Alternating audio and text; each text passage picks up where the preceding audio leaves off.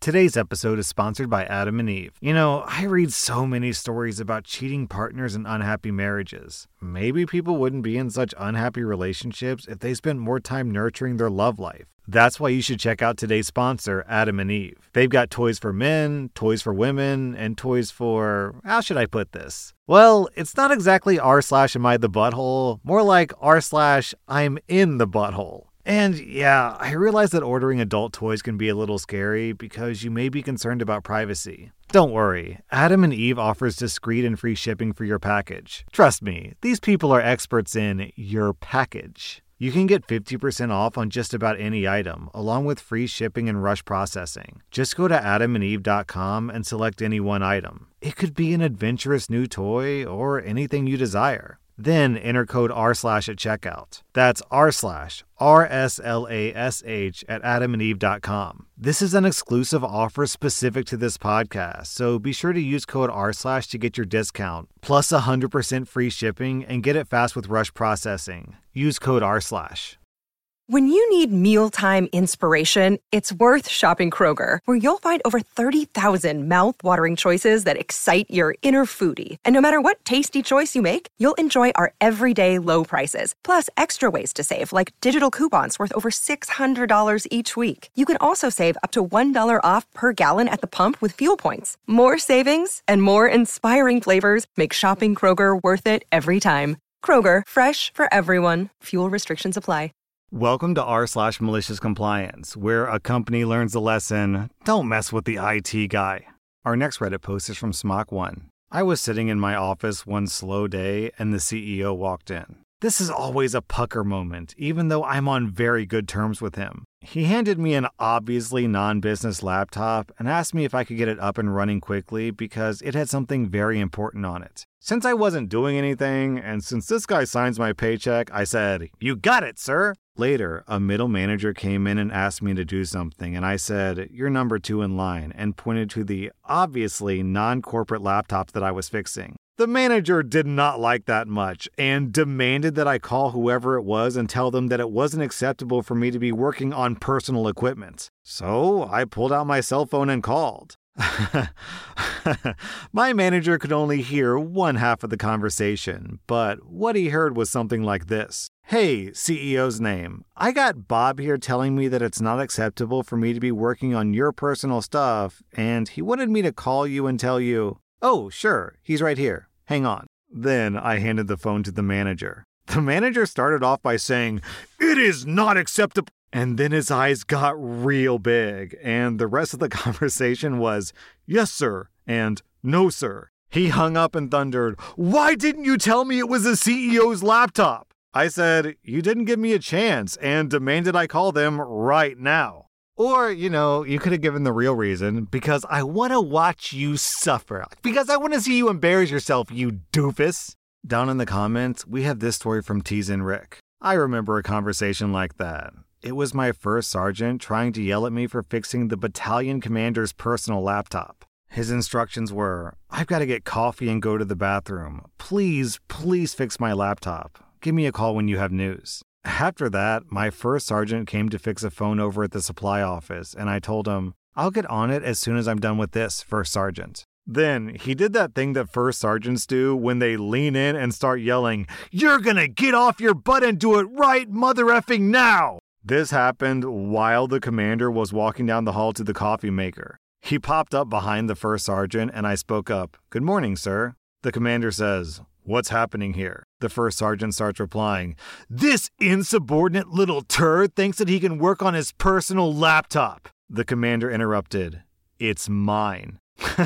The first sergeant turned purple, faced me, and spat out, "Carry on." The commander replied, "No, you carry on. I'll let you know when he's available." I saved all the commander's family photos from the failing hard drive. The commander never disciplined the first sergeant, and the first sergeant didn't speak to me for 18 months. Our next Reddit post is from Dazzling Ferret. During my first year of university, I shared a house with one other girl and 3 boys. The other girl kept to herself, mainly.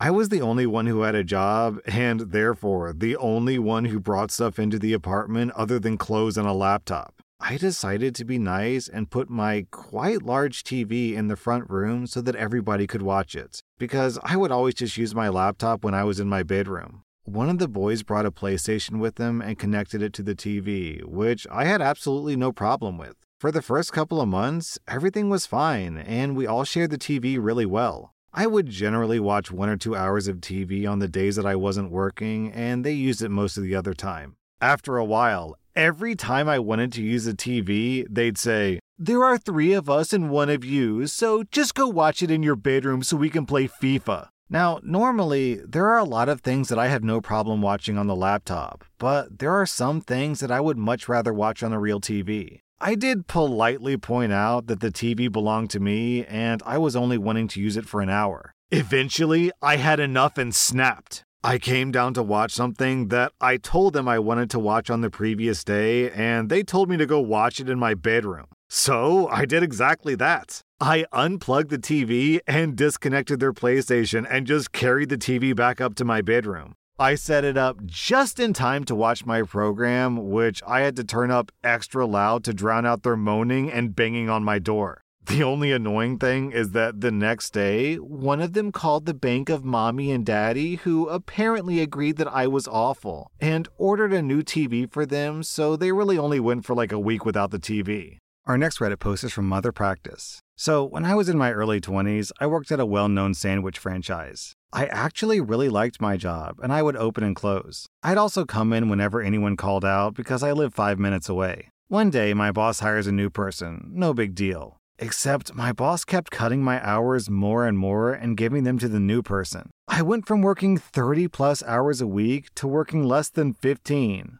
Oh, and I was also training them. So after a few months of my hours getting cut, but me still coming in whenever they called me, I put in my 2 weeks. My boss proceeded to not schedule me for a single hour after that. Cue malicious compliance. One of my coworkers who would call in regularly didn't come in to open the store at 6 a.m., and when I drove by at 11 a.m., it was still dark. My old boss had called me to ask if I could open for her. Nope. You didn't want to give me any hours after I put in my 2 weeks notice, so you figure it out. Well, I drove by that store for a couple of weeks, and wouldn't you know it, it was only open half the time. Hey, OP, seems fair to me. If she's going to stop giving you work out of the blue, then you can just stop working out of the blue. Our next Reddit post is from Squirrel Master. When I was around 15 or 16, a friend and I went to the local mall on the weekend to hang out and hit the arcade. After a bit, we decided to get a drink at the food court. While we were standing in line, an older man, late 30s or early 40s, looking like he just got out of the gym, decided to cut in line in front of us. The line was fairly long at this point, around 10 people deep. I tapped him on the shoulder and said, "Sir, we're in line here." He shot us a look and turned back around, pretty much ignoring the fact that we were there. When he got nearer to the register, he reached into his pocket to take out his wallet. As he did so, a wad of cash fell onto the floor, unnoticed by him. As rude as he was, I was raised to be courteous and respectful. I picked up the cash and said, "Excuse me, sir," at which point he replied, without even turning to look at me, "Shut up and leave me the F alone." I turned back to look at the older gentleman behind us, who just smiled and shrugged. So I placed the cash in my pocket. When it was time for him to pay, he opened his wallet to discover that there was no cash in it. He quickly turned around and scanned the floor. When he didn't find the money, he asked us if we had seen him drop it.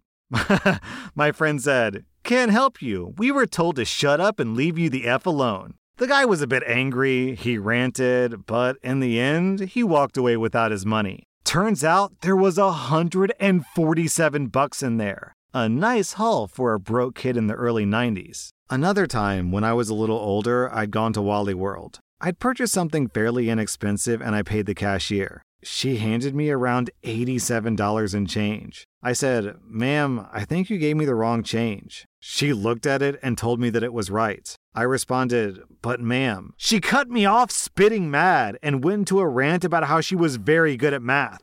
I let her finish and simply said, "Okay, sorry to bother you, ma'am." I then took my leave. I wonder how she felt about her math skills when she counted her drawer after her shift. What I was trying to tell her was that I had paid with a $20 bill, not a $100 bill. Our next Reddit post is from Pokidoki Loki. This story was just told to me by my amazing Haitian grandma. She's not the greatest at speaking English, so some of this might have been a little lost in translation. We were listening to r/, and the topic of periods came up and how some people are low-key uneducated. I was telling her stories about how some girls weren't allowed to go to the bathroom by male teachers, even on their periods, and she told me this gem. She told me that she was in the Dominican Republic for vacation and she was shopping at a store. Now, she said that back then she was bigger than she is now and she was wearing a skirt. She was, of course, on her period and was wearing a pad. Apparently, the pad was poking out in the front a little. The store manager had told a female clerk to come to the front because apparently they had noticed the bulge in my grandma's pants.